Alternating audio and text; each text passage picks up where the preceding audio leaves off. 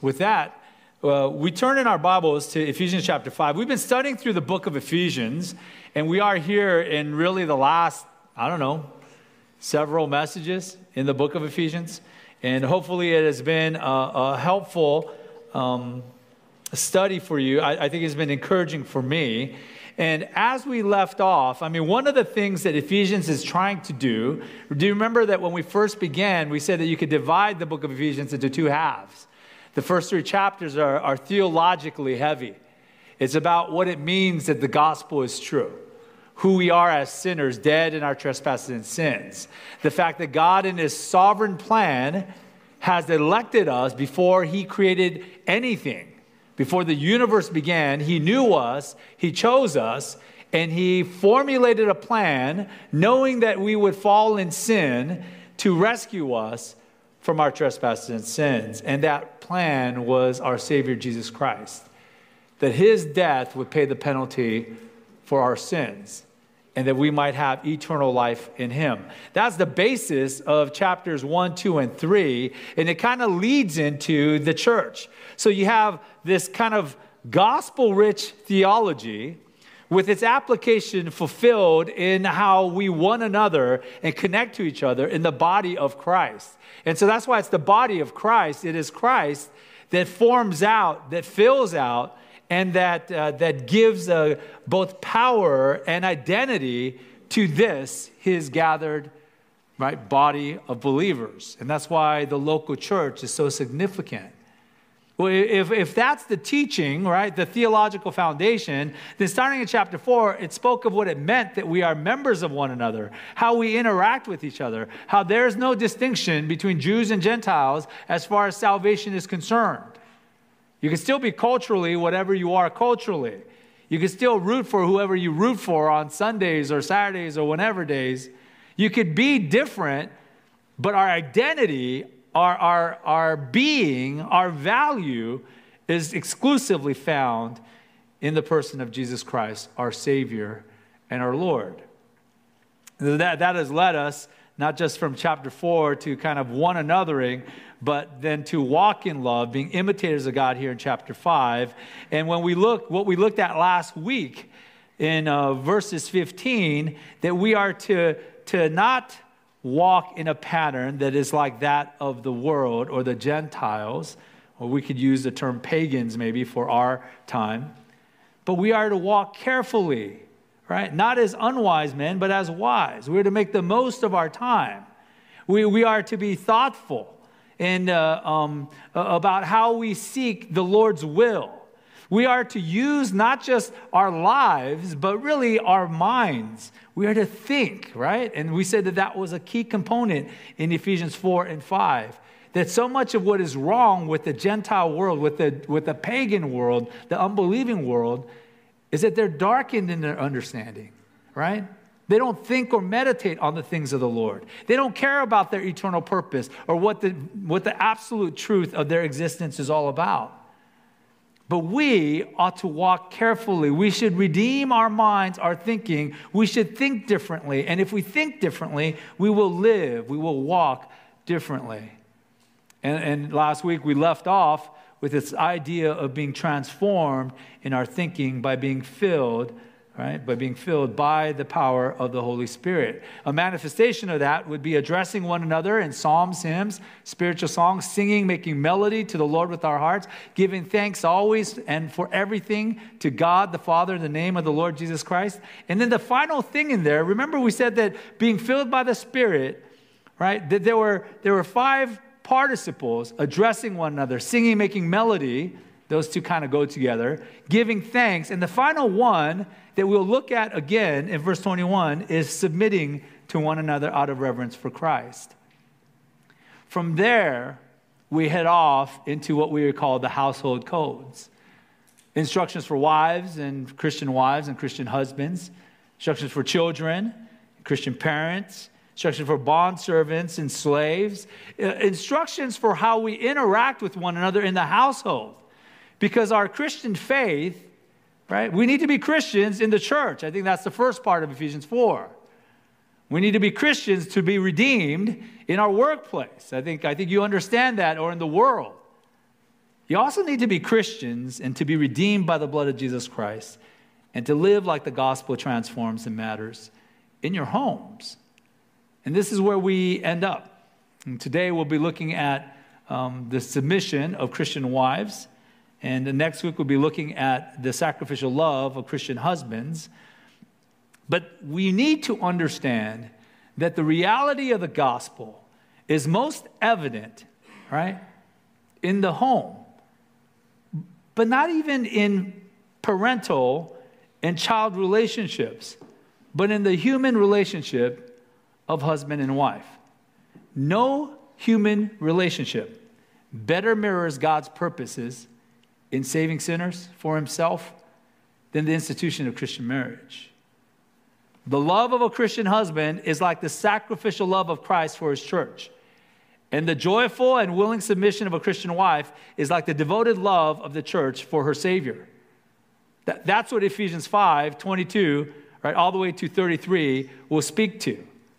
This is what it means to be a Christian in your home. And listen, even as I say that, I know there are obstacles. There are obstacles because there are, our intuitions trained into us by our world around us that says, no, we shouldn't speak of submission to one another. We should speak of mutual submission, or everyone submits, right, equally, or something. There's also obstacles because even in your own home life, whether you are talking about your married life or your family life, there could be things that have demonstrated that the gospel, right, doesn't seem to always touch down, not inside our home. We may be churchgoers, but the reality of transformation doesn't seem to come all the way, right, through our front door. I mean, the reality of sin can hinder us from believing that this is God's plan, or that it is, more specifically, that it is his plan for our flourishing, for our good. But if we will take that step of faith to believe that what God's word says is sufficient for us, and not just sufficient for us to barely get by, but sufficient for us to find joy, to find purpose and meaning, I think we'll find that this life, regardless of where you are and what circumstances you have had to endure, that it is a good life. Not because of all the people around you or because of the particular situations you have found yourselves in, but because God is still God. And his love for you is exhibited in giving his son. And that is sufficient. It is sufficient for you to find meaning and identity, and it's sufficient for you that you can obey, you can follow his words, and find joy, regardless of what your circumstance may bring.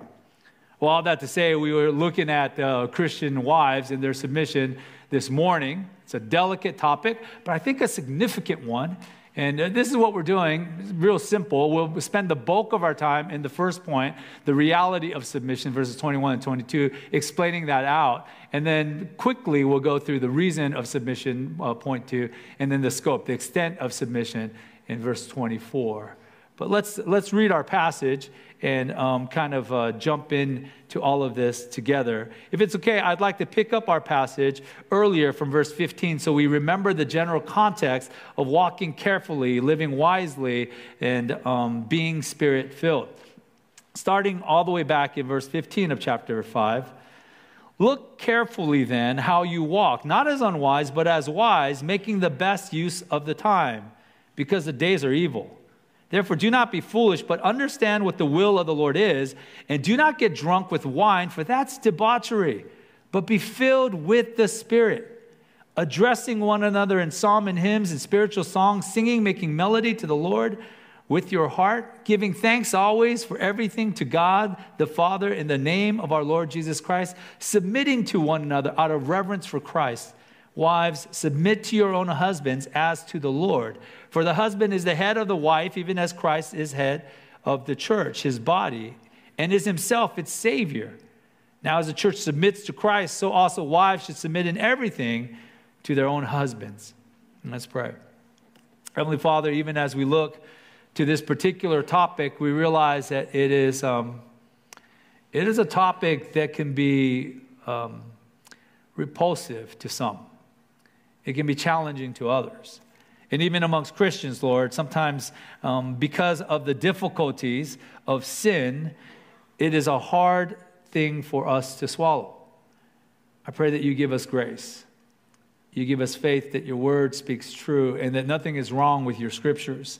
Nothing is wrong with your revelation or your instruction for how we should flourish as a Christian community and as Christian families. But that where we might lack in energy, strength, and confidence, Lord, you are indeed sufficient.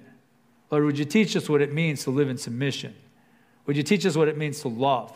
Would you teach us what it means, by your definitions, what it means to live out, Lord, our harmonious and joyful Christian marriage and grow up another generation in our Christian homes so that our community, that our Christian body, Lord, would represent the things of Christ well. We pray to thank you for all your grace to us, for the gospel, because it gives us life. Now help us to walk that out in a manner that honors you. In Jesus' name we pray. Amen. So let's begin with the reality of submission.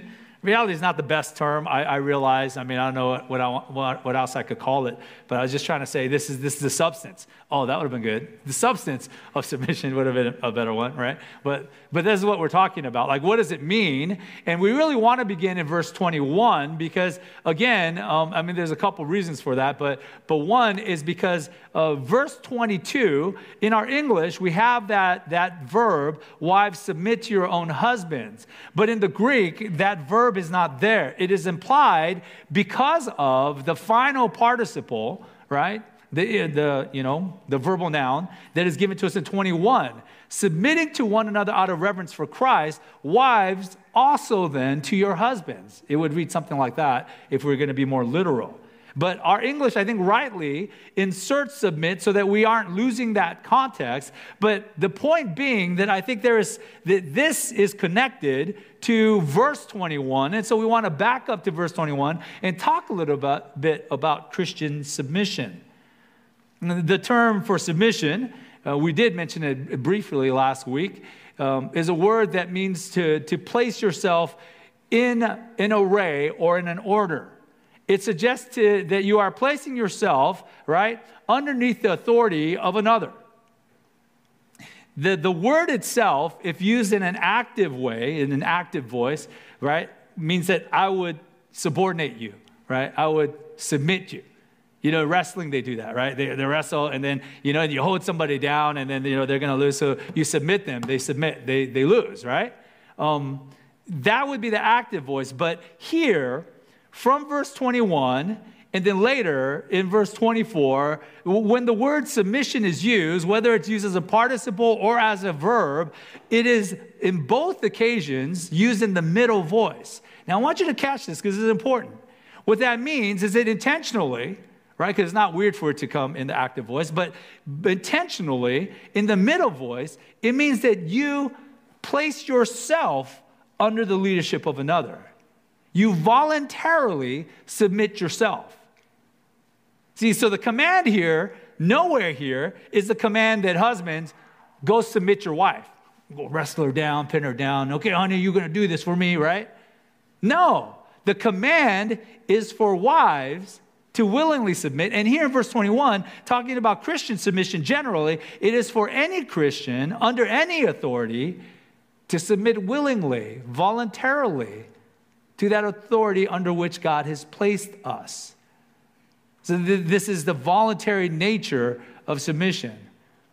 Now, verse 21 has been used by some to suggest that, isn't this talking about a symmetrical, right, mutual submission? Meaning, if we're all to submit to one another out of reverence for Christ, doesn't that mean that husbands ought to similarly submit to wives? Wives submit to husbands, husbands submit to wives. All right, parents submit to children, right? Like, isn't the command that everyone symmetrically submits to each other, so that it kind of, undoes kind of the harsh nature of thinking that a wife needs to be in submission to her husband exclusively. I get the intent, and I think it's driven by a couple of things. One, I think it's driven by an ideology that tells us, understandably to some degree, that a wife and her submission sounds uncharitable, chauvinistic, maybe even oppressive. And listen, let's be honest. In bad authority, it can look just like that, right? In any kind of authority, anytime you have a human authority kind of relationship, your boss can be a jerk. That's true, right? They could demand of you stuff that is unreasonable and be unfair to you compared to other employees, right? Like that's possible that human sinners, right, can abuse their authority. And so I kind of get where that's motivated by. And we'll talk about submission. Submission does not imply inferiority of value in terms of your identity or who you are, your worth. But I think that's one of the reasons why people want to read into verse 21, this mutual submission, so they can kind of lighten the load, if we might say it that way, of wives and their submission to their husbands in verse 22. The other reason, and maybe the more grammatical reason that they take it that way, their argument is that the idea of submitting to one another out of reverence for Christ, to one another, means that it's everybody, to everyone, equally. You must all submit to each other. We all submit to each other. So even if wives submit to husbands, husbands will submit to wives. That's the argument. But you know that phrase, one another, is used other places in Scripture, and it is used non-symmetrical. Let me just give you a simple example. I give you the Revelation 6 example that in the end people would slay one another. It doesn't mean that they all stabbed each other at the same time, they all died, right? It doesn't. But in Galatians 6:2, right, is that that wonderful command to bear one another's burdens and so fulfill the law of Christ. If it's an absolutely symmetrical exchange, you need a burden. Because they're going to bring me a burden, I need to bring them a burden. We need to all have burdens. Let's unburden ourselves at the same time, right? It seems kind of weird. And one another, that phrase never is intended that way. So we can kind of dismiss that, this idea of this mutual submission as if that made much sense, because it doesn't. It is driven by a desire to relegate down or to kind of diminish the concept of submission, I think, one for another. I think that's its intention. The point is this, that within a group, right, what does submitting to one another out of reverence to Christ means? It means that within a group of believers, all of us have different authorities that we submit under, right? If you're a member of this church, you submit to the leadership of the church. You submit to the elders, right? The elders do submit to one another. I could say, man, this is what I want to do. And the other elders could say, no, that's not what we want to do. And I could say, shut up, I'm the king. And they said, no, you have lost your mind. Like, you're not the king, all right? You are a pastor amongst an elder board or a board of pastors, right?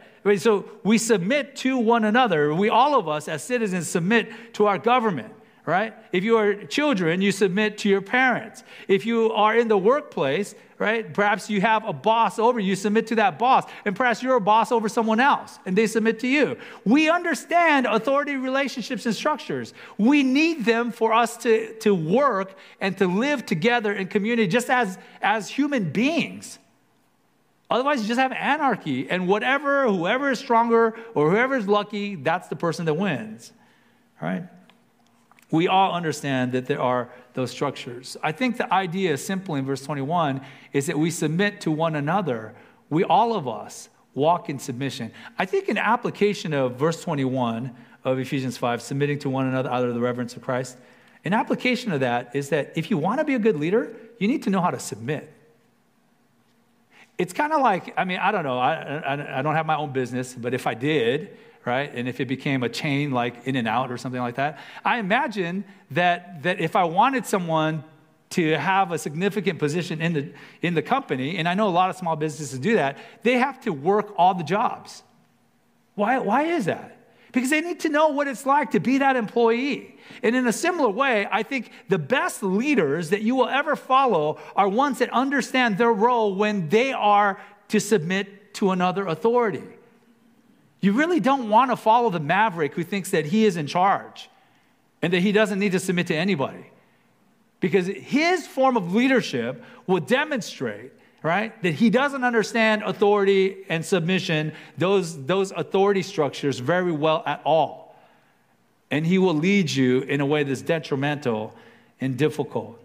Now, we are in the body of Christ to learn to whom we are to submit in moments that we are to submit, to understand the framework of God's gracious authority structures given to us so that we can encourage children to submit to their parents, employees to submit to their bosses, congregations to their elders, and Christians to their public rulers, and wives to their husbands.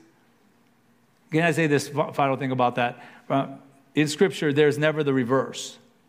There is never a command for the ones that are in these authority submission relationships where the authority is commanded to submit to the one that is supposed to be in submission. There's no command for husbands to submit to their wives, for elders to submit to their congregation, right? For parents to submit to their children, etc. It's not mutually, or it's not perfectly symmetrical. It's meant to be hierarchical, right? And that in itself probably bothers you because we're trained to be bothered by that as Western thinkers, as Americans. If you went to a university here in the States, you're bothered by that because that is our inclination because we were taught that. We are Americans, right? We celebrate Independence Day, not Submission Day, right? We're about independence. We do our own thing. And there is some good in that.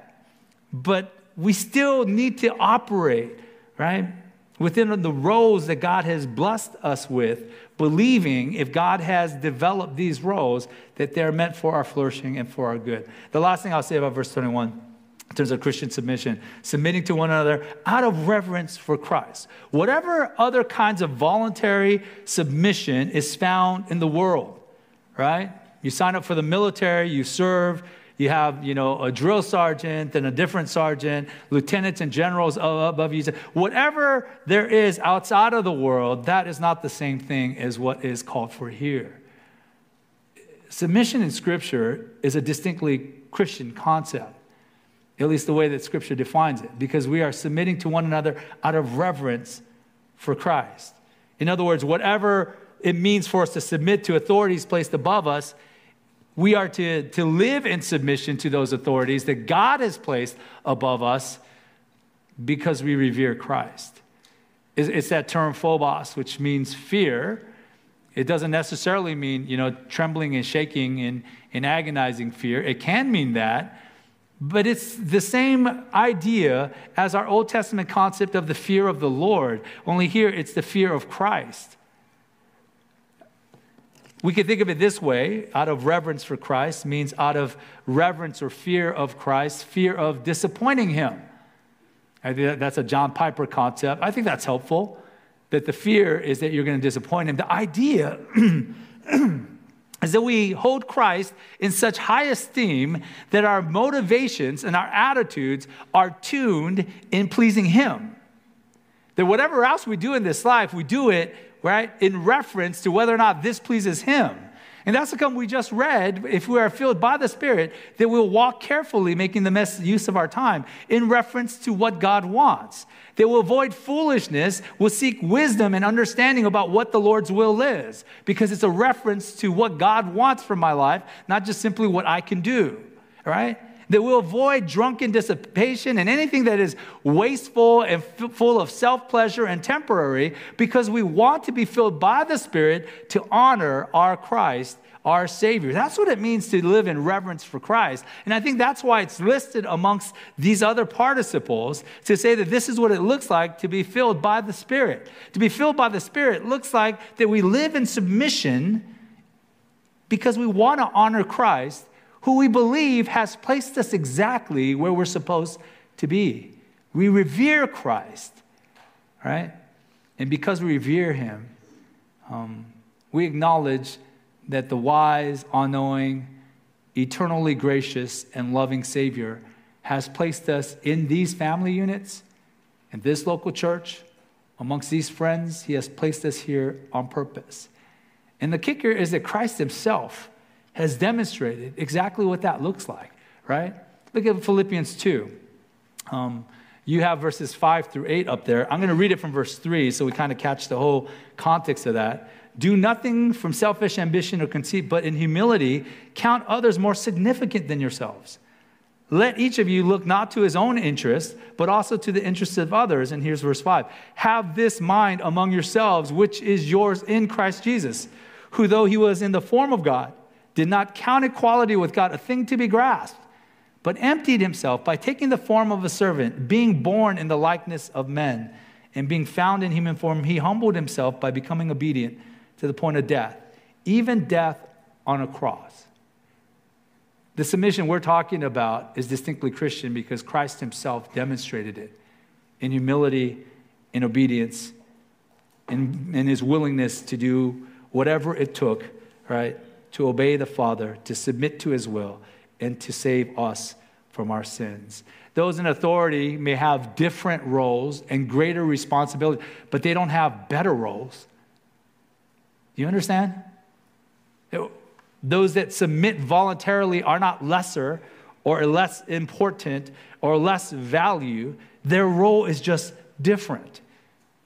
Okay, so that's Christian submission, right, from verse 21. And then that leads us then into the Christian wife's submission in verse 22. Verse 22 says, wives, submit to your own husbands as to the Lord.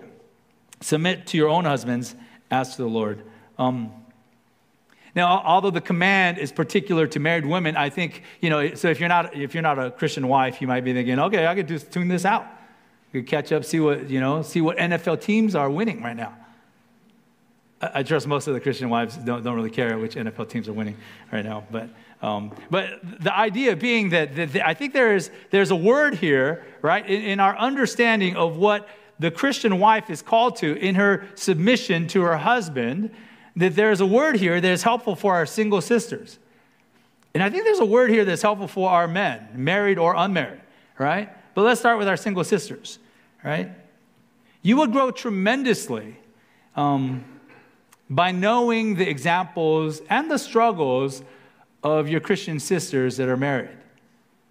You know what I mean? As a single sister, if you've never had those kind of discussions, you've never heard of how difficult marriage can be and how good marriage can be, then if you're looking forward to marriage, what are you looking forward to?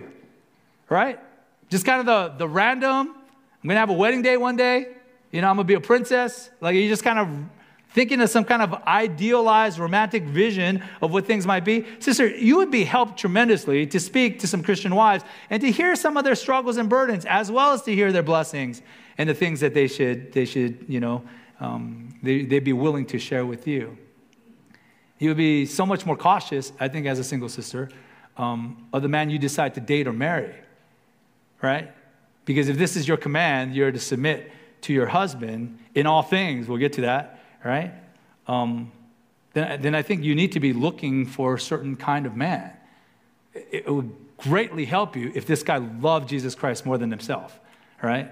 And if there's evidence that he doesn't, I think it would be a tremendous caution, and quite possibly, if that turns into marriage, quite a difficult marriage and burden unto you. The Lord is sufficient, and there is grace enough that abounds, but I think it would be much more challenging. So for single sisters, we need to think about what this command is, because this may be your future. It may not be your future, but it may be. Similarly, married men and unmarried men would grow in the wisdom to hear what God's word says about living, right, as a devout Christian wife. For men, it should sting us, especially for Christian husbands, when we see our wives living in obedience to Christ while we flounder in our shepherding her protection of her. That she is flourishing in spiritual things and we are not. It should sting us, because there's a part that we play in this, right? And we'll get to that next week. But husbands, Christian husbands, should be sobered by the fact that our wives are called to submit to us. And I think if we're honest about it, we'd say, man, like, Lord, you put a pretty big burden on my wife. Like, that's not that encouraging to me, right? Because we would wish that we would be better. We are not Christ. We are compared to him, right? So I've heard this amongst friends and teachers, right? Where they'll say, a wife's submission So much easier than the man's leadership, right? And I think I know what they're saying. I don't think that's helpful for us to say it that way, because it almost sounds like, wives, why can't you submit, man? It's so much easier than what I got to do, right? It sounds weird to compare each other. I don't think that's helpful at all. But I think what they mean by that is of the relationship, right? Wife to husband, Christian wife to Christian husband, is comparable to the church and to Christ. Which of those two objects, right, those identities, would you like to be measured against? The church or to Jesus Christ, the perfect Lord and Savior, right? I think in that sense, right, what the male has to do, and I'm bleeding into next week already, right? What the Christian husband is responsible for bears a weight and burden that should humble us, because we will never fully, right, fulfill our role to be Christ to his church.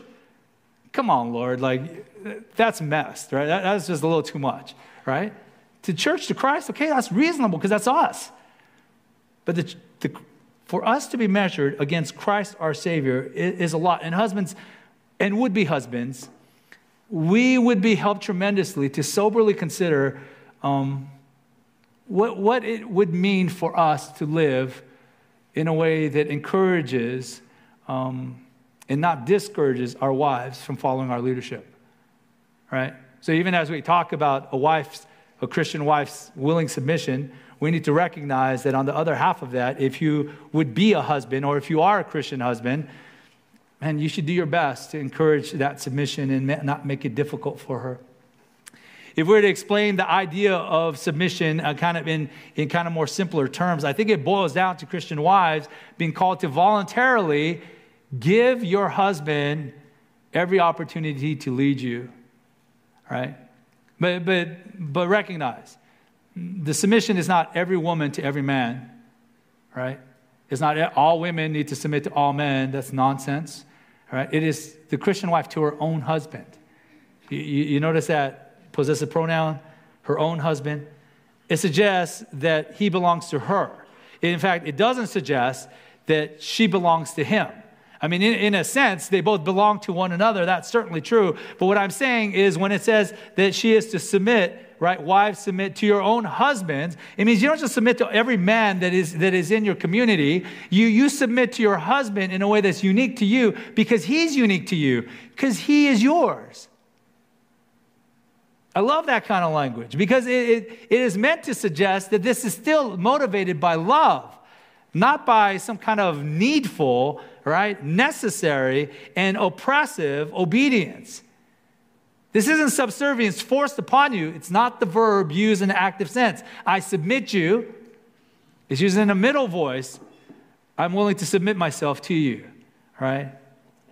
And then notice that last phrase in verse 32. As unto the Lord. As unto the Lord. Before your marriage can be a place of vitality and joy, you need to recognize you need Christ. You need Christ. Two sinners making promises. I mean, sinners make promises all the time, right? But their sin will reveal itself. You have tendencies, right, towards sinfulness. Maybe it's short-temperedness. Maybe it's lying about stuff. Maybe it's laziness. You have tendencies. I'm not just talking about to the women in our congregation, to the sisters. I'm also talking to the brothers, right? Like we have sinful tendencies. We bring all that stuff into that marriage. We don't just show up and all of a sudden we have walked through, right? Because once you walk down that aisle, then you are sanctified, brand new, and there's no sin that is attached to you. You're perfect human beings. Not at all. Mark and Flo are going to sin. They might even be sinning right now. Who knows, right? Like they're mad at each other, right? They ate McDonald's and their stomach hurts. I don't know. It doesn't transform us. We need Christ. And if you are to obey what it means to sacrificially love your wives, if you are to obey what it means for you to submit to your husbands, you need to walk out your Christian life. That's the motivation. That was true in the general submission of one another in verse 21, right? Submitting one to one another out of reverence for Christ. And it's true here. Wives, submit to your own husbands as to the Lord. He is at the focus of it all. Your submission to your husband is out of service to Christ. First wave feminism, we call it first wave feminism, meaning like when feminism first became, right, kind of a movement. They did some significant things that were helpful, I think, right? The idea that women are equal to males in value and significance, they could vote and all that, I think that's okay. I think that's right. In fact, I think Scripture affirms that. Can I prove that out to you? Genesis 1, right, verse 26 through 27. This is the end of chapter 1 where God has created everything in 6 days and he rested. But this is what he says. It's just a couple verses on how he explains the significance of making humanity. It says in verse 26, then God said, let us make man in our image after our likeness. That's significant. It's the first thing that is made after God's likeness. Let them have dominion over the fish of the sea, over the birds of the heavens, over the livestock, and over all the earth, and over every creeping thing that creeps on it. Whatever else being an image bearer of God means, it means that we are given dominion over everything else God has created. Verse 27, so God created man in his own image. Remarkable. In the image of God, he created him. Now listen, male and female, he created them. So in summation, at the end of chapter 1 of Genesis, at the end of the creation account, God says in his word, he created mankind, humankind, and he intentionally made them male and female. This is his intention from the beginning, right? God didn't decide to make everyone just one gender or make everyone, you choose your own gender. God literally created male and female from the very beginning before sin enters into the world. That's significant. We are meant to be men. We are meant to be women. And that is to the Lord's glory in the creation of his image bearers. That's what we are. 1 Peter 3:7 says, likewise, husbands, live with your wives in an understanding way, showing honor to the woman as a weaker vessel. There's a lot we could say about that. I think that weaker vessel refers to the fact that she is more delicate emotionally. All right? It could be physical. Right? It's possible. Human males tend to be, in general, stronger than females. That's not always the case, right? It's certainly not intellectual, right? I think I could say with most of the husbands and wives in this room that I know well, your wives are better students and probably could get better grades and probably could do a better job at most everything that's intellectual than you can, right? That's just truth. We are men. We are meant for action. That's the way I like to say it to kind of excuse myself from saying I'm not as smart, right?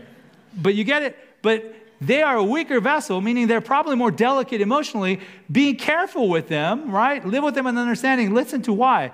Since they are heirs with you of the grace of life. That's that term that we get our term joint heirs from, fellow heirs from.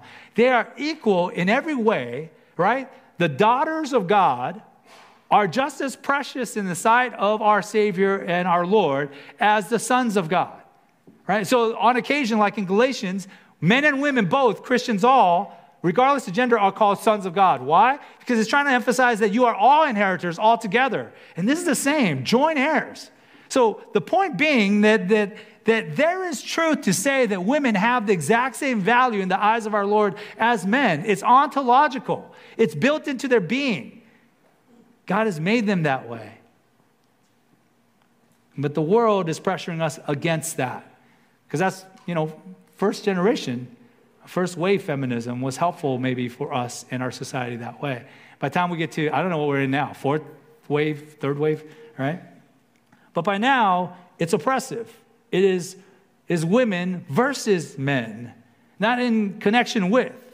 We demand, you are wrong, they are wrong, right? Like it's gotten where you would expect it to go when it's the ideology of a pagan world. Ontological value, according to Scripture, unequivocally equal. But authority relationships, God has built that into our existence.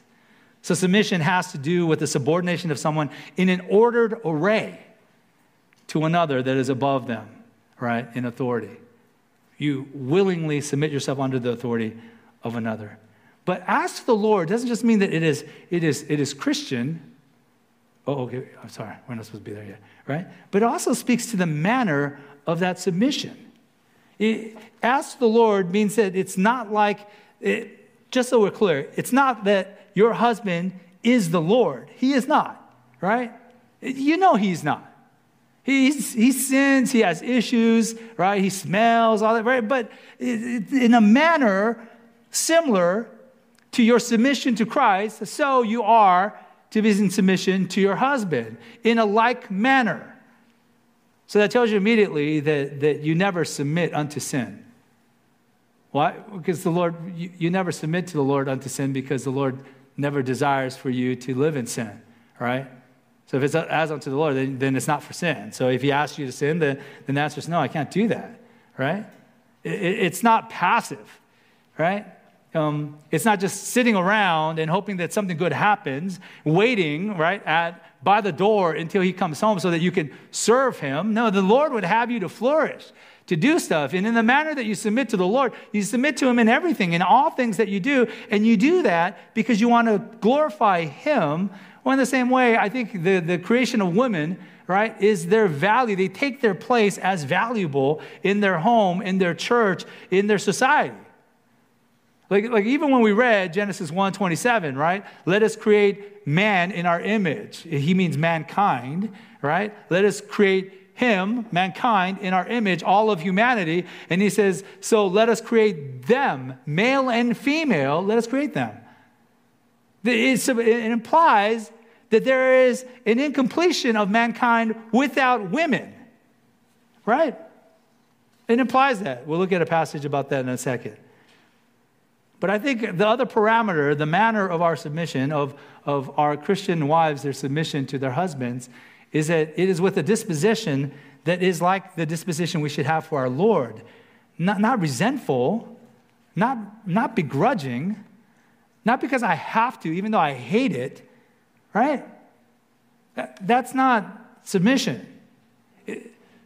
Biblical submission is the willingness, the joyfulness, and the gladness to try to follow the leadership of another.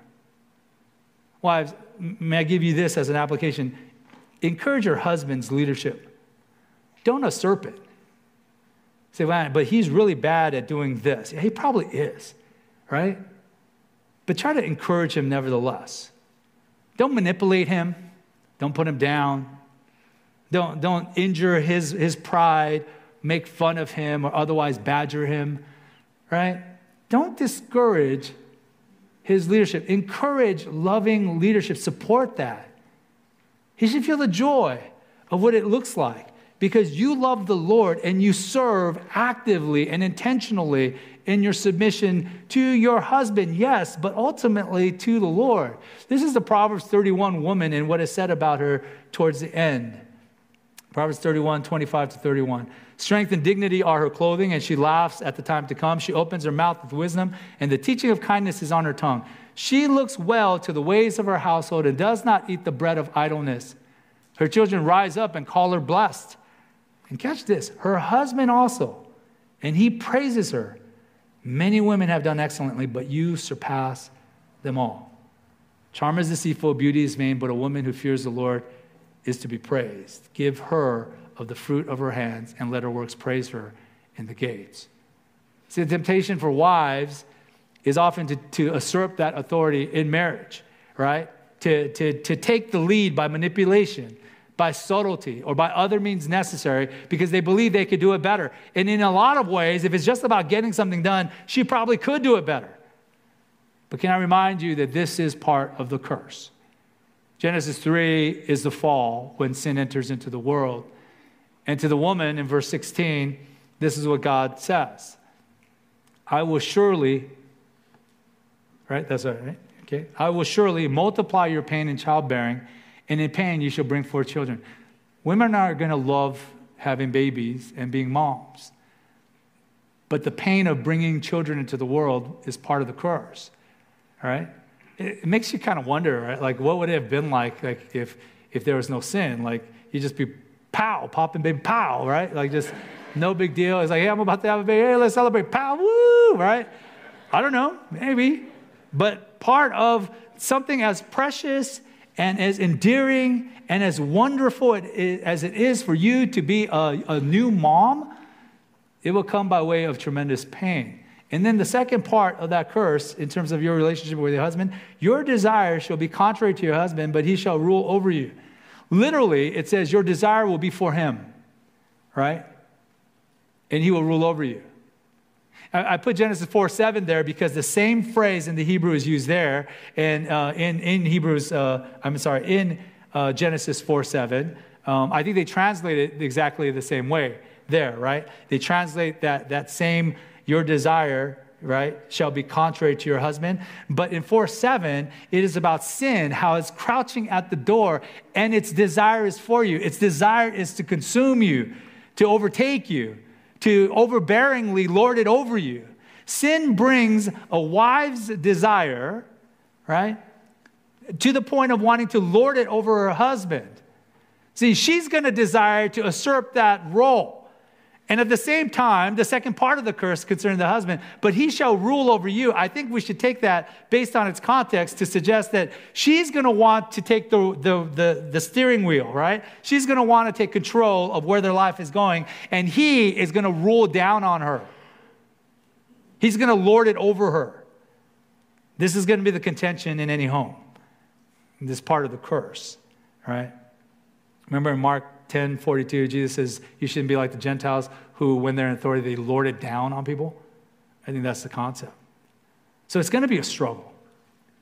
Christian wives, let's be sympathetic to that. It's going to be a struggle. And if you're saying, man, it's so hard for me, you don't know what he's like. I'm going to say amen. One, I believe that it is hard for you. And I probably don't know how it's like. I might know something of, I probably know him. I probably know something of what it's like.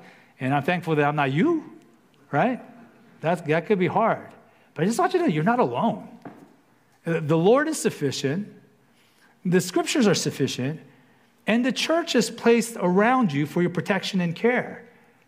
And if he is not fulfilling his role in a way that is hurtful or sinful, that's what the church is there to do.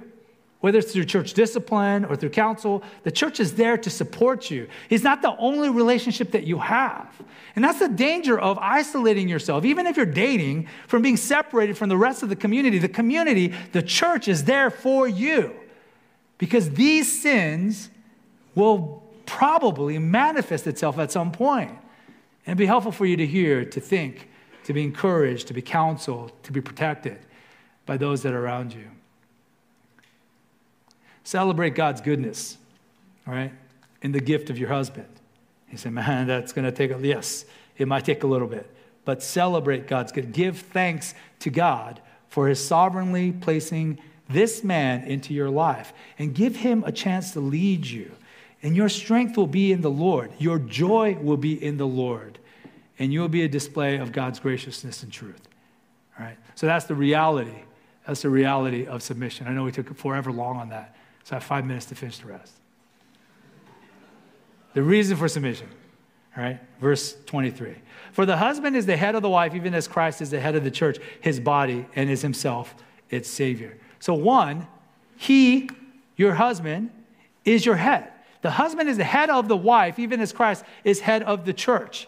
Christian wife submission is based on an authority relationship that mirrors the submission and authority relationship of church to Christ. He is your head, all right? The last time that Ephesians talked about Christ being the head of the church is in Ephesians 4:15 and 16. Rather, speaking the truth in love, we are to grow up in every way into him who is the head, into Christ. And then listen to the rest. From whom the whole body, joined and held together by every joint with which it is equipped, when each part is working properly, makes the body grow so that it builds itself up in love. He is the leader of his body, the church, in such a way that the church flourishes, grows, builds itself in love. And so that's the manner of Christ's headship over the church. So similarly, if the husband is doing this right, if he is a Christian, he is going to lead her in this way. But this is the authority relationship. Imperfect because he's imperfect. He's not Christ. Nevertheless, he is placed as head over his wife. It's not about power, right? But it's about leading with love. Husbands, love your wives, verse 25 will say, as Christ loved the church and gave himself up for her. God's created design of male and female was because it is not good, according to Genesis 2:18, that the man should be alone. The man, ha-adam, literally means Adam, or can mean all mankind. That's what his name literally means, the man, right? Or man. This is not good for mankind and for a man individually to be alone. I'll make a helper suitable for him. A suitable helper. It means that she is to be the corresponding pieces, kind of filling in the gaps where he is not good. They are to be a partnership. Both male and female, God created them, and he had that intention because they are to work together, right? Headship, submission, joyful support. That was the created intention. Again, this is before sin enters the world. We could say, oh, these headship and authority relationships are because of sin. No, it begins in the garden before sin enters. Letting him lead you is evidence of Christ's design and your devotion to his sovereign design of your relationship to your husband. All right? It's about walking out the Christian life to the glory of God, not telling God that he messed this up, but living in a way that demonstrates that he did this right. All right? He is your head.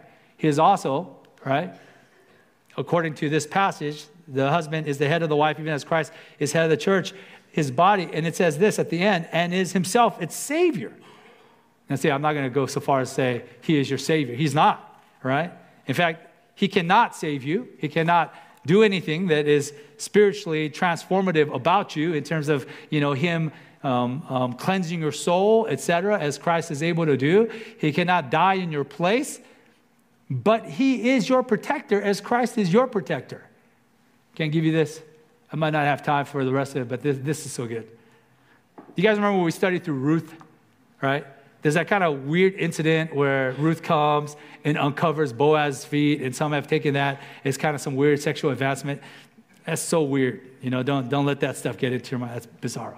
But let me say this. So in Ruth chapter 2, this is early on in Ruth, right? Ruth meets Boaz face to face for the first time, and she says, why have I found favor in your eyes that you take notice of me since I'm a foreigner? And Boaz answers, I think I just have verse 12 up there, but this is verse 11. Boaz answered and said, all that you have done for your mother-in-law since the death of your husband has been fully told to me, and how you left your father and mother and your native land and came to a people that you did not know before. The Lord repay you for what you have done, and a full reward be given to you by the Lord, the God of Israel, under whose wings you have come to take refuge. Think about that. He says a prayer of blessing upon her. May God put his wing in protection over you. Why is that important? Because by the time we get to Ruth chapter 3, remember she comes where he's sleeping on the hay, right? She uncovers his feet. Again, not weird, right? It's literally so that his feet get cold. He wakes up in the night because she doesn't want to just lie there all night until the morning until he finally notices her. He wakes up, right? And that's exactly what happens. Verse 8, at midnight, the man was startled. He turned over and behold, a woman is lying at his feet. My feet was cold and there's a woman there. He said, who are you? And she answered, I am Ruth, your servant. And listen to what she says. Spread your wings over your servant, for you are a redeemer. She used the language of his blessing to say, you prayed that God would spread his wing over me. And I'm asking you, would you be willing to spread your wing over me? Would you redeem me? It's kind of almost like a proposal. Like, would you be willing to consider me for a wife, to spread your wing over me, to protect me?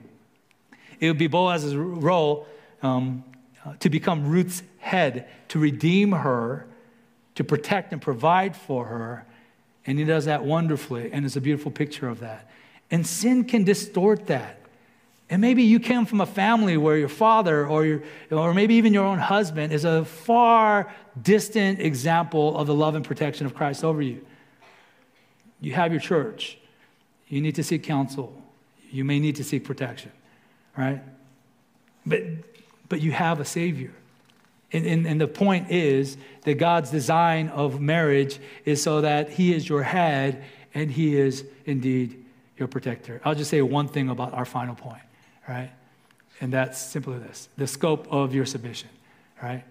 It says this, now as the church submits to Christ, so also wives should submit in everything to their husbands. Just as Christians, right? Just as Christians seek to submit to Christ in his word. They do that regularly voluntarily, thoughtfully, they use their minds in all of this, earnestly, so her submission, the wife's submission, should be unto her husband, regularly, voluntarily, thoughtfully, and earnestly, right? In everything, in all things, in all matter of life, not just in the absolute commands, but in the general kind of themes of life, in everything that they face together. And let me give you this as a final application. Husbands, Christian husbands, would you diligently work to make it easy for your wives to submit to your leadership? Don't be a knucklehead. Don't be lazy. Don't act like you're the Lord of the house. Like, be a servant like Christ. Demonstrate that kind of loving leadership. And sisters, if you're not a wife, don't settle. Why are you dating that guy that's not on a good trajectory to be like unto Christ, right? Yeah, every human being is flawed. Every man is flawed. But don't take that man that just kind of is living for himself and you're kind of an appendage to him. Find the guy that's a Christ lover. He's going to mess up. He's going to be sinful. He's going to be selfish sometimes. But on the general scope of his life, he will serve the Lord and he will live selfishly because the Lord is more important than anything else. And Christian wives, practice. And maybe practice first with your words. The kind of encouragements and thankfulness, the prayers that would shape your attitudes and thoughts, right? So that you might be willingly and gladly in submission to your own husbands. Let's pray. Heavenly Father, we thank you for your grace. Ask that you sustain and keep us, that you bless the rest of this Lord's Day unto your glory. And Lord, we ask a special prayer for all of our sisters, that these things that are hard to do and obey, that they would do graciously, willingly, and blessedly because they believe that your word is sufficient and that you know what you're doing. We praise you for it in Jesus' name.